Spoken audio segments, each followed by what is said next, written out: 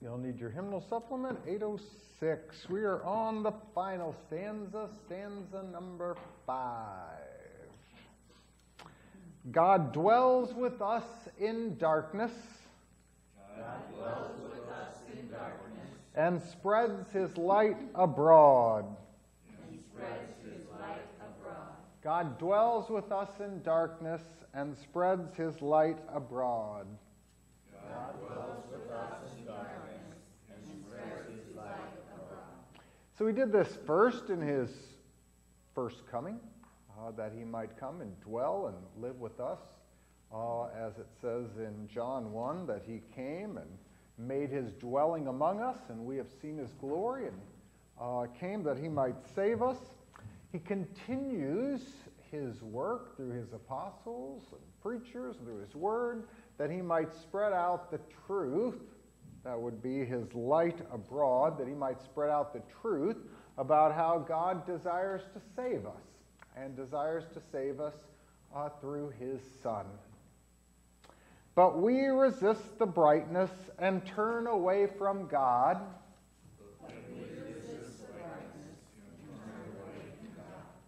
But we resist the brightness and turn away from God.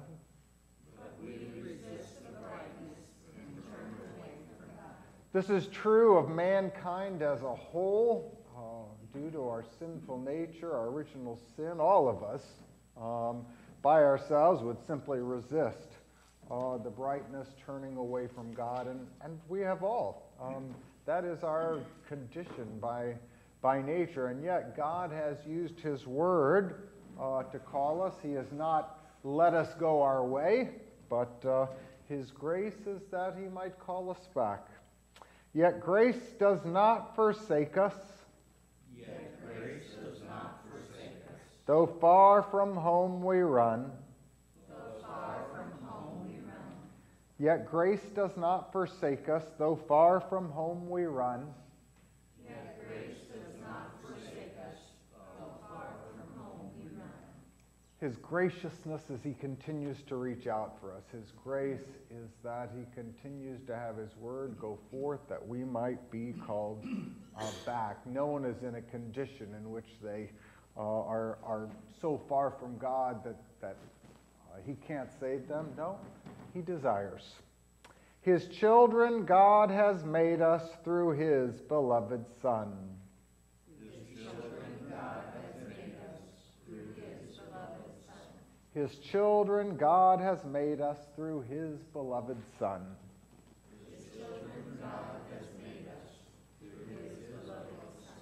So having sent us his Son, his beloved Son, the one he loves, then we become sons of God through faith, and we are united with him through faith in his Son. And so God calls us his children as well. All right, stanza number 5.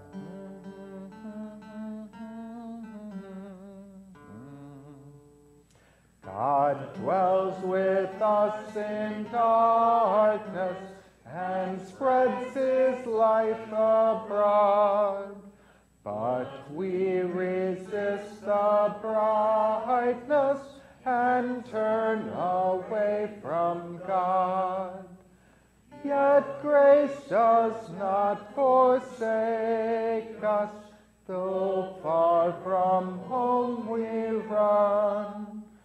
His children God has made us through his beloved Son. Lord's Prayer, we're on the 3rd petition. Thy will be done on earth as it is in heaven. Thy will, God's will is what we're talking about tonight. What does this mean? The good and gracious will of God,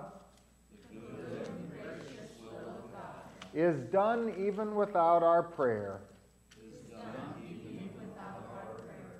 But we pray in this petition, that it may be done among us also. So, Thy will be done on earth as it is in heaven. Who's doing God's will? According to that petition,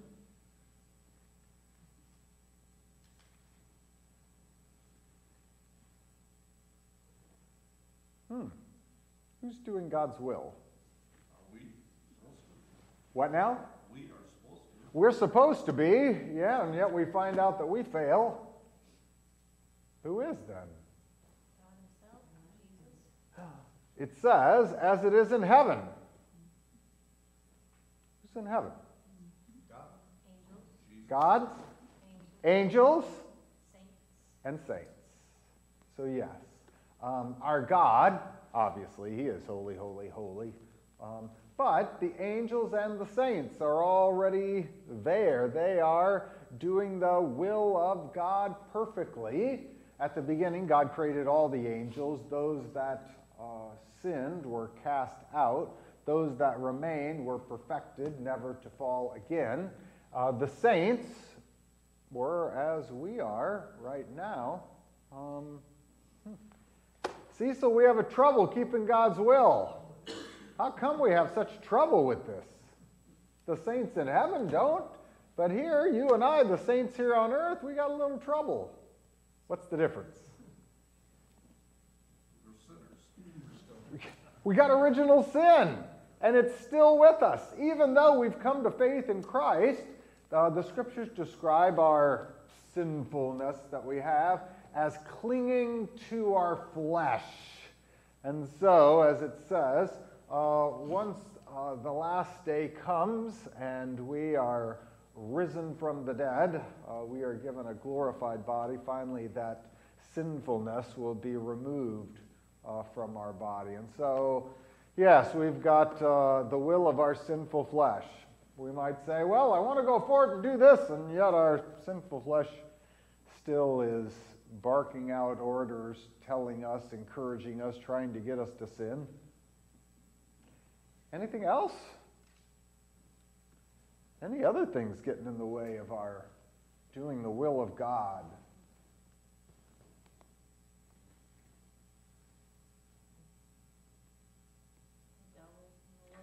The devil, his will, that's why he was kicked out of heaven, is evil and wrong. He wishes to drive us away from God. He does not believe that God is good at all. And so he wishes to infect us, as he did Adam and Eve, and to lead us astray. And so the devil is working to teach us falsehood, lead us astray, drag us into the punishment that he deserves. Anything else? Our own free will. Our own free will. We've got a free will. The Lord has given us in external matters. And yet even then, we do things due to our sinfulness even affects our reason. Even those pagan philosophers who set their mind on doing the best good they could fell short. We usually say there are three things: the devil and our sinful nature. The world is the other. When we say the world, we mean other people who also have a sinful nature. And so, we've got the devil, the world, and our sinful nature. The wills of these are against God. And so, this is what we are up against. When God says to us, pray that thy will be done, asking God's will to be done, well, that's because we need it. We need his help. We couldn't accomplish it at all. And yet, those in heaven already accomplish it perfectly. And so we know that God is able to do just exactly what we pray. So, the good and gracious will of God is done even without our prayer. Why do we call it the good and gracious will of God? What about this good and gracious? Why is it good?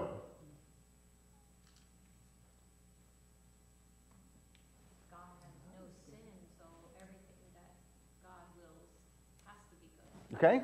God is holy, so if he wills it, it must be good. And gracious because it's free. It's free. God is providing it without cost.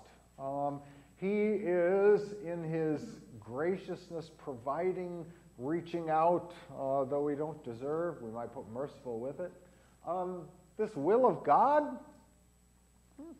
includes the Ten Commandments, but that's not the whole of it. Are the Ten Commandments good? Absolutely. Are they gracious? Is it gracious that God would give us the Ten Commandments? What's so gracious about that? It shows the way we should live. And is that good? Well, yeah, in fact, it's good for me. God says this is good for you. There are many things that you can try it out, right? You can decide, maybe should I, get a car with four-wheel drive or should I not? You can try, you can get one for a while and then decide maybe not, and then the snow comes and you wish you had it, I don't know. You can decide, try it for a while. There are many things in this life that if I simply decided to try, I would not recover. Our God tells us ahead of time, this is what is good for you. This is what is bad for you. The reason that God gives us these commandments is because it's good for us that we would cherish the wife that God has given. It's good for us that we would not lead a life of vindictive hate and harming others. It is good for us that we would hear the word of God and use his name in prayer, because that's the things that we need and could not do it without. It's good for us that we would fight against these sinful desires of covetousness and these things. It's just not good, these other things. And often these things, whether we're talking about immorality or whether we're talking about harming our neighbor, or whether we're talking about the misuse of drugs or other, there may be no recovery from these. And so God doesn't say, well, just try out different lifestyles and see what's good. No, he says, I'll tell you. I'm your creator. Here's the way I made it. So it's good for us, and it's very gracious that he would provide that, for I would not have known that. I would not have chosen that. I don't even think I've gotten smart enough at my age to kind of go, yeah, I think I've kind of figured out why this is. It's beyond. More than that, God not only gives us the Ten Commandments, what else does he give us? The good and gracious will of God. He gives us mercy, primarily in, what's that other doctrine found in the Bible? Law? What's the other? Gospel. What are you going to ask? Come on, tell me about that gospel, that mercy. We say gospel is good news. What does God desire about the good news? His will is that what? That we would be saved. That we would learn of that good news, what Jesus has done for us, that we would believe it and trust in it. And with this salvation, with this faith in Christ, with this being justified, comes many other gifts. The fruits of faith, he starts to give us love and joy and peace. He provides for us comfort for a conscience. He provides for us his word, which it says is like a sword, an offensive weapon that can go against those sinful desires. He provides for us even kind of defensive weapons where we might bear up in patience underneath oppression. And so he, in his will for us, is that we might, do the law, but that we might believe the gospel. The law ends up showing us our sins, but the gospel gives us salvation. And so we can look back at the commandments and say, I could give thanks to God by trying to keep those. And so, the good and gracious will of God, He is good and gracious, and what He has given us is for our good, and He graciously provides that we might have that good. So, the good and gracious will of God. He's going to be good. He's going to do that, whether we pray or not. But we ask that it might happen, well, with us. So, we ought to go on to the second one.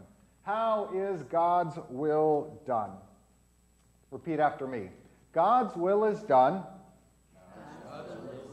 when He breaks and hinders every evil plan and purpose of the devil, the world, and our sinful nature.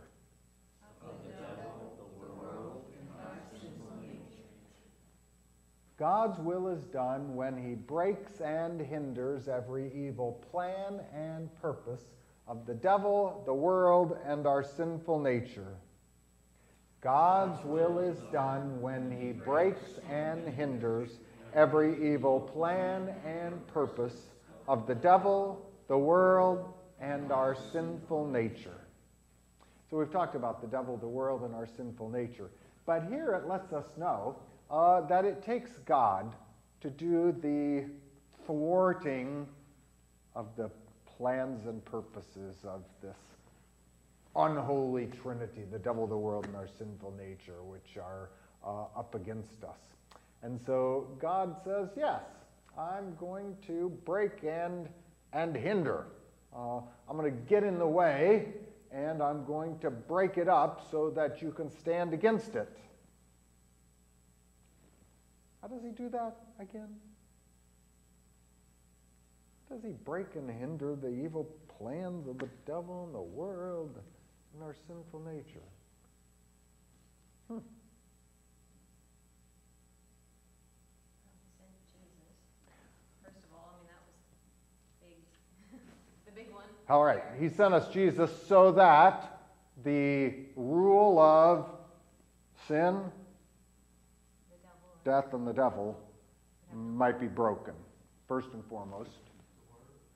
He works primarily, we're going to say, through the Word. And through the Word where He gives us that good news of what Christ has won for us. He puts us together with the Jesus who has defeated that. We're baptized into Him. We're put together in Him. He tells us about it in that Word. Tells us what the Lord has done for us so that we are thankful, and then we wish to keep His Word. Absolutely. Then, once that Word has been delivered, does God work in prosperity or adversity? Luke, what are you going to add? The Holy Spirit is given wherever the Word is. You're right. The Holy Spirit teaches us those things which are right and true. Teaches us the truth. Convicts us so we believe it. Inspires us? Absolutely. So I've got the Holy Spirit who's working through the Word to give us the teaching of Christ and our salvation, sanctifying, making us holy. So, all right. Does God work through prosperity or does God work through adversity?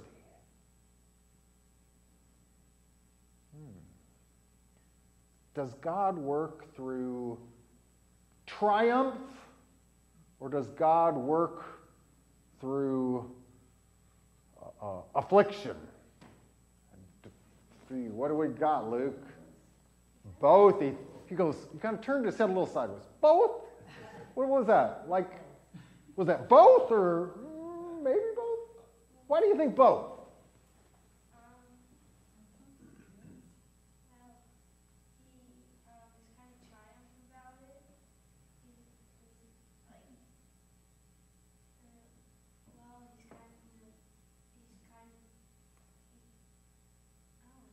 Yeah, it's all right. We'll give you a try. Michael had a hand too. Michael, help him out. Because he gives us both. He does work in both. Absolutely. There are sometimes he gives us his word so that we are ahead of time warned against what has been prepared, right? And you might actually come out victorious. You might tell the devil who says, did God really say? And you might say, I've heard that before. Yes, he did say. And you might turn away temptation and be victorious. Okay? There's other times when we're struggling in sin, or there could be some tragedy in our life that's caused us to wonder whether God is with us. And during those times, God is with us. And once again, his word shows forth that he is with us and that he's comforting us and that he is the one who carries us through our sorrows, and our joy then is in the Lord. Yes, the Lord always gives us a way out. And in those trials and temptations, when he allows things to happen, he is also not wanting us to sin, but giving us a way in which he might strengthen us. When we have failed, when I said we were victorious, Michael smiled back there and he goes, yeah, just because you gave me the word ahead of time doesn't mean that what? That we listen. That we listen. When our own sinful nature gets in the way of what we think we may want or need or desire is not necessarily what we actually need. Right, right. So we feel like we're being We feel like we're being punished. punished. We feel as if God is not around. And you might say, there are times in which God is always there, but there are times in which, and Luther talks about how God wears masks. He's always there, but he always comes to us through masks. That is, he... You know what I've said many times in my 78 years, a blessing in disguise.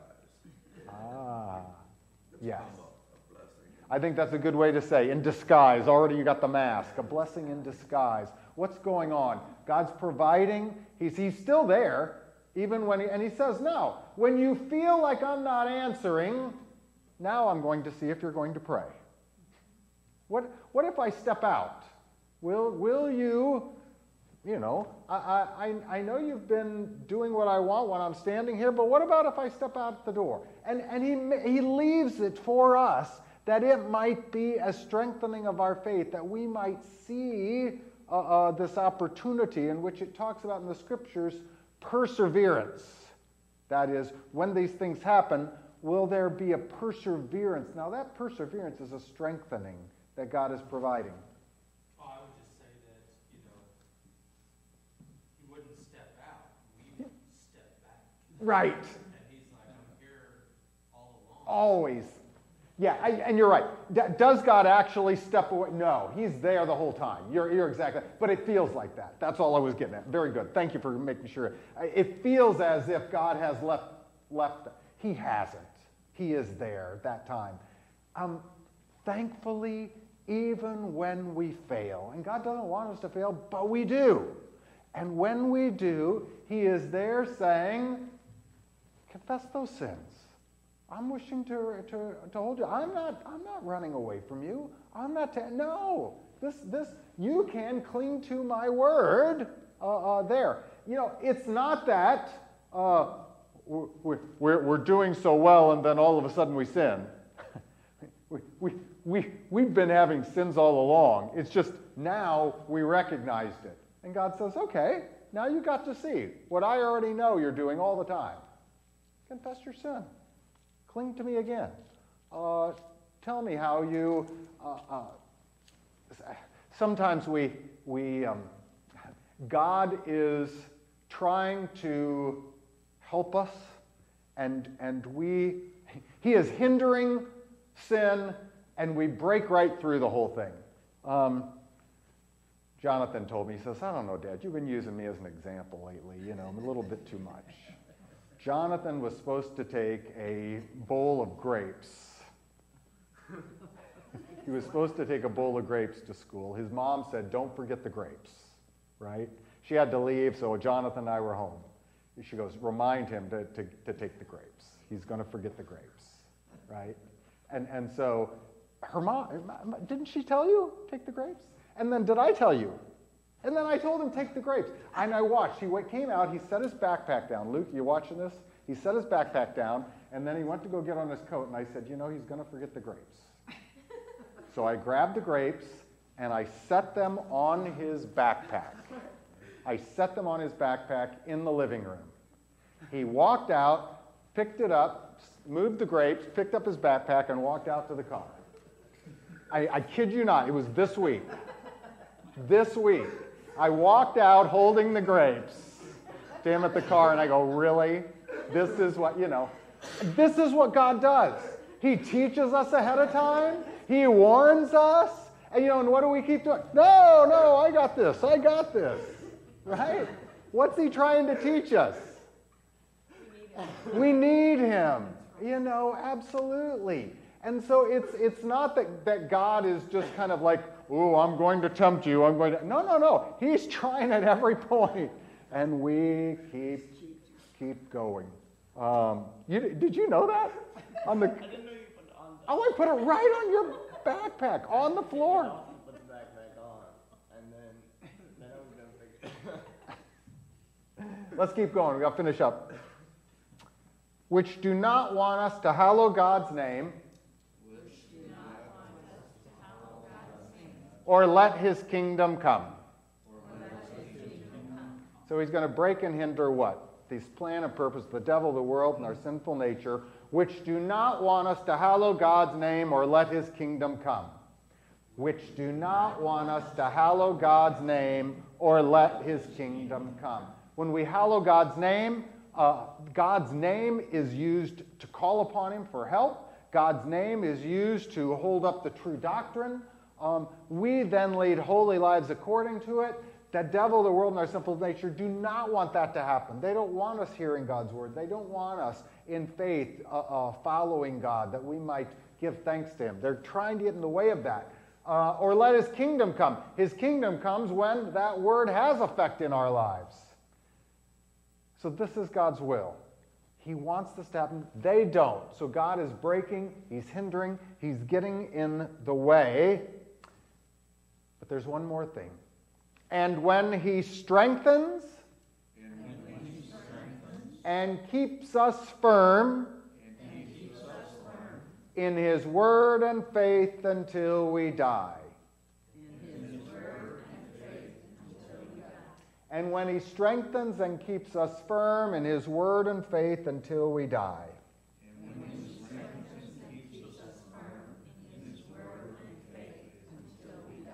This is his good and gracious will.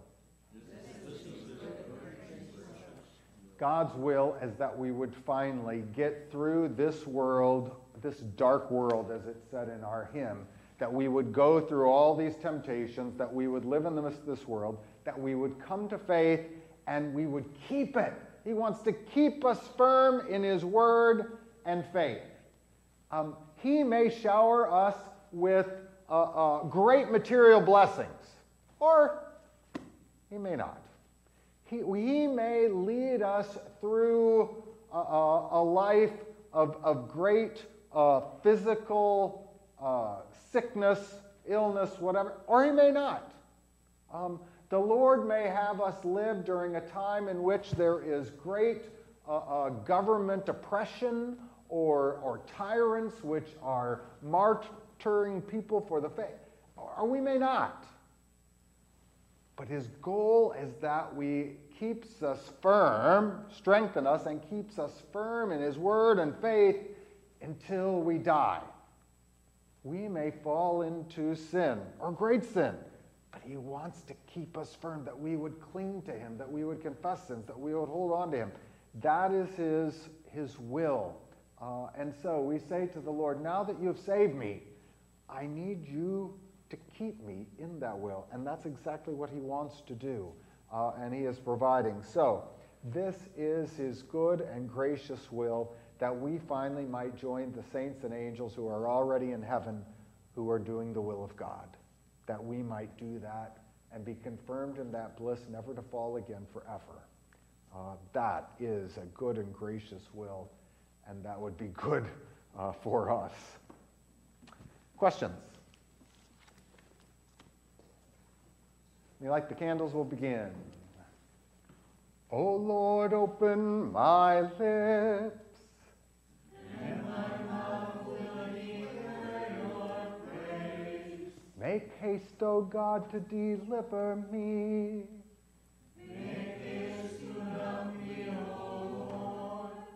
Glory be to the Father, and to the Son, and to the Holy Spirit, as it was in the beginning, is now, and will be forever. Amen. Praise to you, O Christ. Alleluia. You may be seated. The reading is on the back of the bulletin. It's from Matthew chapter 25, verse 31 through 46. When the Son of Man comes in his glory, and all the holy angels with him, then he will sit on the throne of his glory. All the nations will be gathered before him. He will separate them one from another, as a shepherd divides his sheep from the goats. And he will set the sheep on his right hand, but the goats on the left. Then the king will say to those on his right hand, "Come, you blessed of my Father, inherit the kingdom prepared for you from the foundation of the world. For I was hungry, and you gave me food. I was thirsty, and you gave me drink. I was a stranger, and you took me in. I was naked, and you clothed me. I was sick, and you visited me. I was in prison, and you came to me." Then the righteous will answer him, saying, "Lord, when did we see you hungry and feed you, or thirsty and give you drink? When did we see you a stranger and take you in, or naked and clothe you? Or when did we see you sick or in prison and come to you?" And the king will answer and say to them, "Assuredly, I say to you, inasmuch as you did it to one of the least of these my brethren, you did it to me." Then he will also say to those on the left hand, "Depart from me, you cursed, into the everlasting fire prepared for the devil and his angels. For I was hungry, and you gave me no food. I was thirsty, and you gave me no drink. I was a stranger, and you did not take me in. Naked, and you did not clothe me. Sick and in prison, and you did not visit me." Then they also will answer him, saying, "Lord, when did we see you hungry, or thirsty, or a stranger, or naked, or sick, or in prison, and did not minister to you?" Then he will answer them, saying, "Assuredly, I say to you, inasmuch as you did not do it to one of the least of these, you did not do it to me." And these will go away into everlasting punishment, but the righteous into eternal life. This is God's word. Hymn 806, the entire hymn.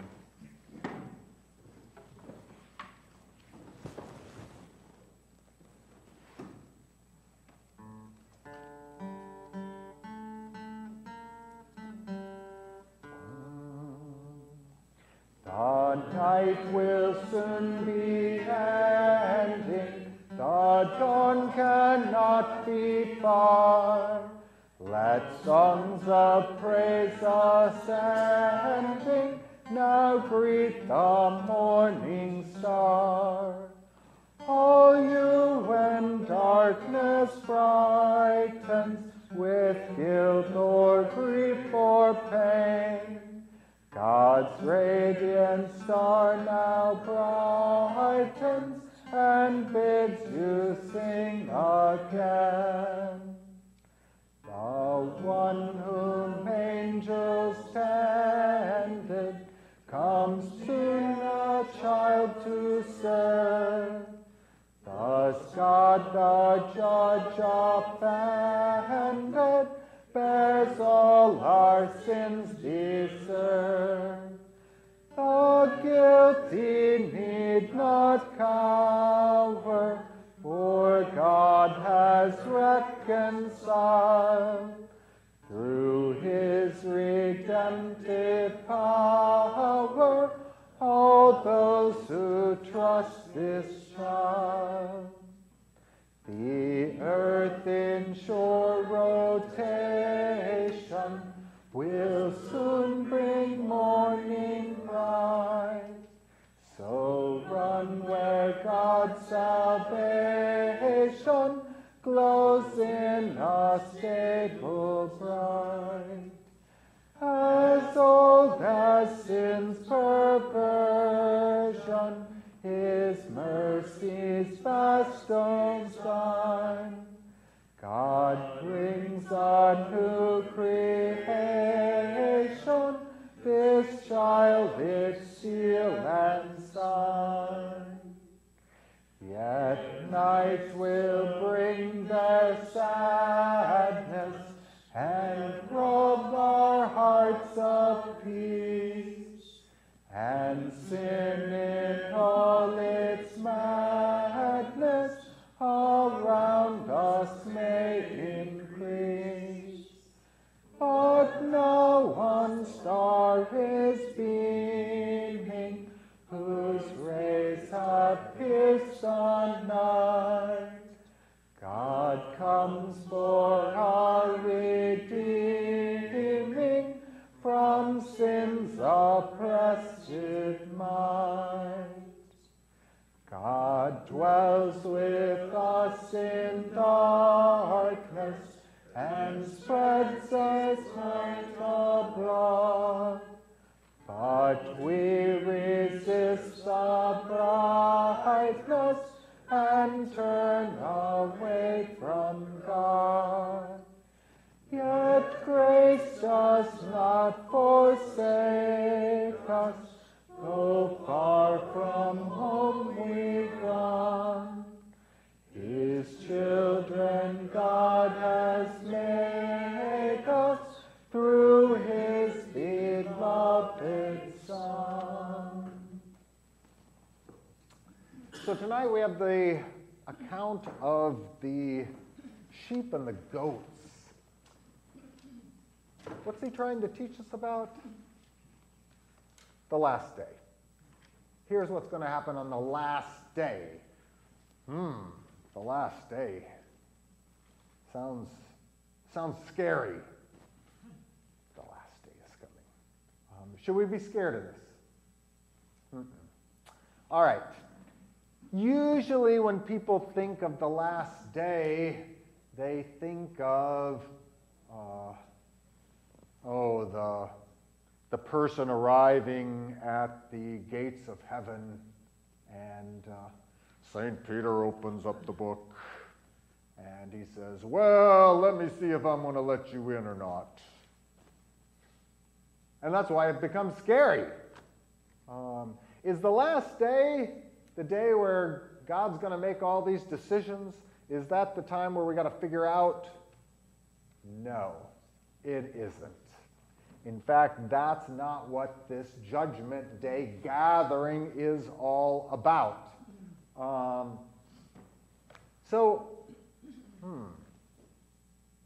God, does he know who's saved? Yeah. The scripture says that Jesus knows those who are his, and those who his and know him. Does God know who's not saved? Well, of course. All right, so tell me, how do you get to be saved? How do you get, Liam, how do you get to be saved? You believe in God. Right. What has God done for you? What are you going to believe about him? He has...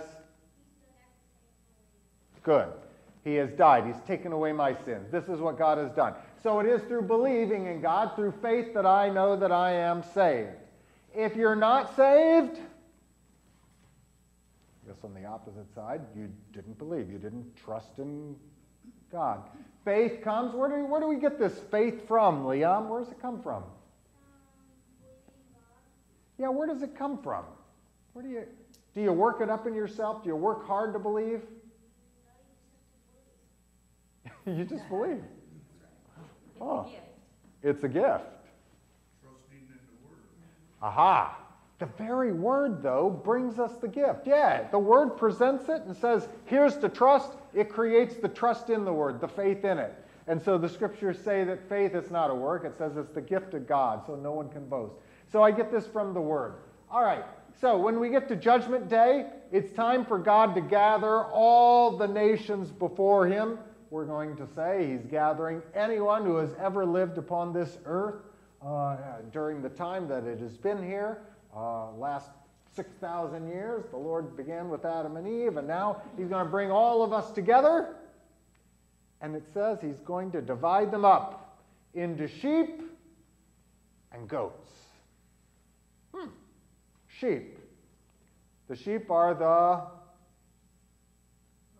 believers. The goats are the... All right. So already when God brings them together, he says, you're a believer, you're going to go over here. You're a goat, you're going to go over here. You're an unbeliever. He already knows. He divides them up. And he knows that the sheep are saved by faith. And the goats are damned because they rejected the word. They did not have faith. And so he divides them up already at the beginning. He's going to sit on his throne. He's going to divide them up. And then comes, you would say, the Judgment Day ceremony. And the Judgment Day ceremony involves God pointing out the good works that are done by believers, by those who are at his right hand, by the sheep. In particular, now, we are to love our neighbor. That's the second table of the law, Commandments 4 through 10. We're to love our neighbor. It doesn't matter if they are a believer or not. It doesn't matter if they are a heathen, if they are a white supremacist, if they are, it doesn't matter. I'm to treat them with love and respect. And that's true. But in this particular account, he doesn't deal with all the works. He deals with one kind of work. And he mentions a bunch of categories within that. But particularly one kind of work that the believers did. You know what it is? What now? Taking care of our neighbor. Not just any neighbor, though. Again, that fits 4 through 10. But this one, he says. So he says to the sheep, you did this, you did this, you did this. They go, we don't remember doing that for you. To what? To the least of these, keep going. What's the next word?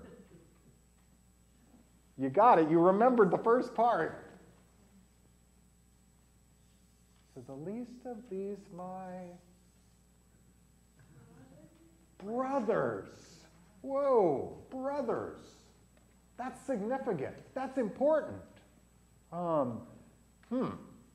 If Jesus is the Son of God, and he has made us children of God, then we too, if I'm a child of God and you're a child of God, then we're brothers. He's talking about works that you do for other believers, for other brothers. Sometimes we say brothers and sisters in Christ, kind of thing. We talk about that. But even in the scriptures, in Galatians, it talks about we're all sons of God. Sons are then brothers. So female theory are brothers. We're all brothers.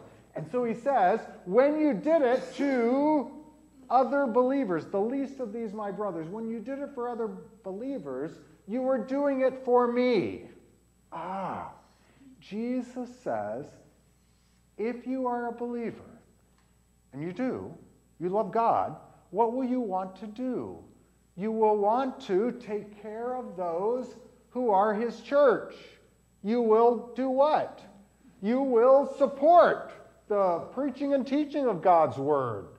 That's for the good of not only you, but for your brothers. You'll want to come and support them. You'll want to help them in suffering. You'll want to call them up and say, how are you doing? You want to send them a card. You're going to want to assist them. You're going to want to help teach them in Sunday school. Or you're going to want to trim the bushes to help. Why? Would an unbeliever ever want to take care of Jesus' brothers? No. Now, an unbeliever may want to just do a nice thing somewhere here in order to get some recognition or to give a large donation to get something named after them or simply so people would think they're a good person. But those who treat the church well, those who care about those in the church, he says, you were taking care of me. And so he says, the way that you treat my church, shows others whether you were a believer. I don't care about the church. I stay home. I read my Bible all by myself. No, I come. Why? Because I care about that church. Those who didn't, it says, shows they didn't care about Jesus. They didn't care about the ones that Jesus suffered and died for. They didn't care about the little sheep. They didn't care about those who are near the end of life and maybe need us to go and pray with them and to talk for them. No, we pray, we care for them. Granted, again, we do take care of all, but that's not what it's getting at here. It's simply taking the last day is not to determine who's a believer and who's not. It is a public witness. While we're here, we can't see faith. Nobody knows for sure. We know that in the church, believers are going to be gathered, but we know there's going to be hypocrites. We don't know who believes and who doesn't. On the last day, Jesus is going to say, I'm going to show them. And so he has a judgment day in which works are brought up to show who has faith. Because only those who have faith will produce these works. And so he holds this up. This is a witness. This is God standing up. You will know that God will say, that person held on to me. They struggled, but they held on. Here is that, and it's going to be held up. So we know that we determine whether you're a sheep or a goat based on faith, but when that judgment day comes, it's going to be shown because faith produces works. And so by those works, Jesus will make a witness. We had a confirmation, being brought into membership of someone just a couple of weeks back in October, in which one of the Bible passages says, if you confess me before men, I will confess you before my Father in heaven. Here is Jesus confessing to the Father, these are my sheep. They belong to me. They have faith. In fact, I can show it to you. Here are the things that they did towards the least of these, my brothers, the other believers in Christ. What does he call the sheep? He calls them a couple names. What does he call the sheep? He tells them to come. It's an invitation. He's welcoming them. To the goats, he tells them to depart. He's sending them away to hell. But what does he call the sheep? Righteous is one of the names. He calls them the righteous. See, so you told me we're a bunch of sinners. And I said, well, come on. And you said, well, no, we're sinners, Pastor. We got a sinful nature. And yet Jesus calls us righteous. Are you a righteous? You say, yes. How come?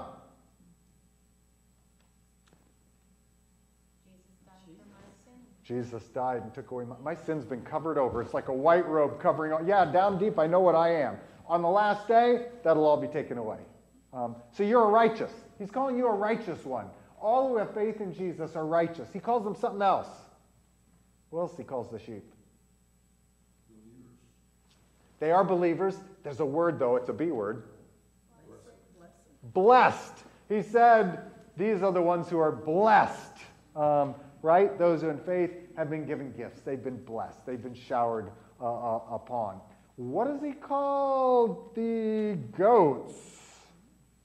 Ooh. Cursed. They're called cursed, right? That is, apart from Jesus, the wages of sin is death. Apart from Jesus, there is a curse. Jesus, when he hung on a cross, he took our curse. They don't have him. So they still have the cursed, cursed ones. Is there another word? If we had the righteous one, blessed, righteous. I can't remember now. Maybe he doesn't. Drive from you, cursed ones. Yeah.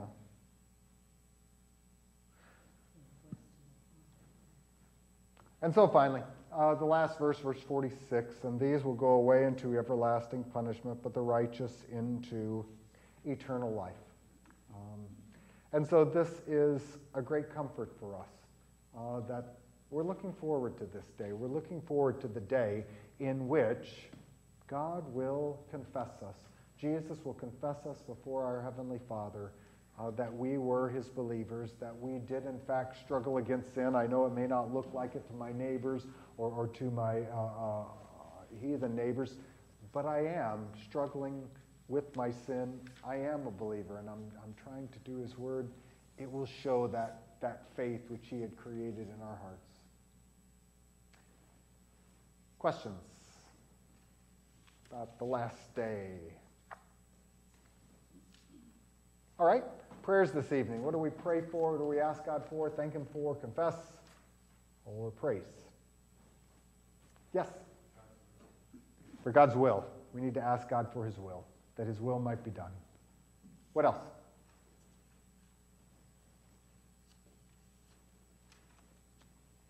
What should we thank him for?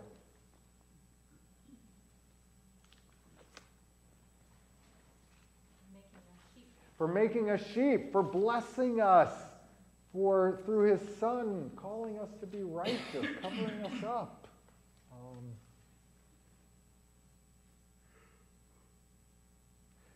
Confess that we have often hindered his work rather than him hindering the will of the devil, the world, and our sinful nature.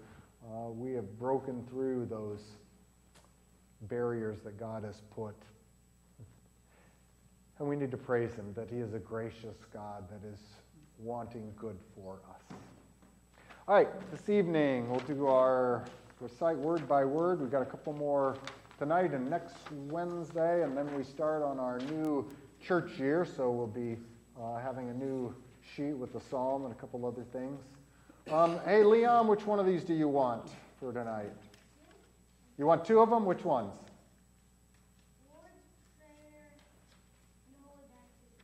Lord's Prayer and Holy Baptism. Luke, do you want one? Yes, you'll do two, huh? Lest your brother outdo you. Go ahead. All right, 10 Commandments, Apostles' Creed. Looks like I'm left with, no, you got two. Confession and absolution and sacrament of the altar. I'll take sacrament of the altar. You'll take confession? Thank you very much. Let us stand.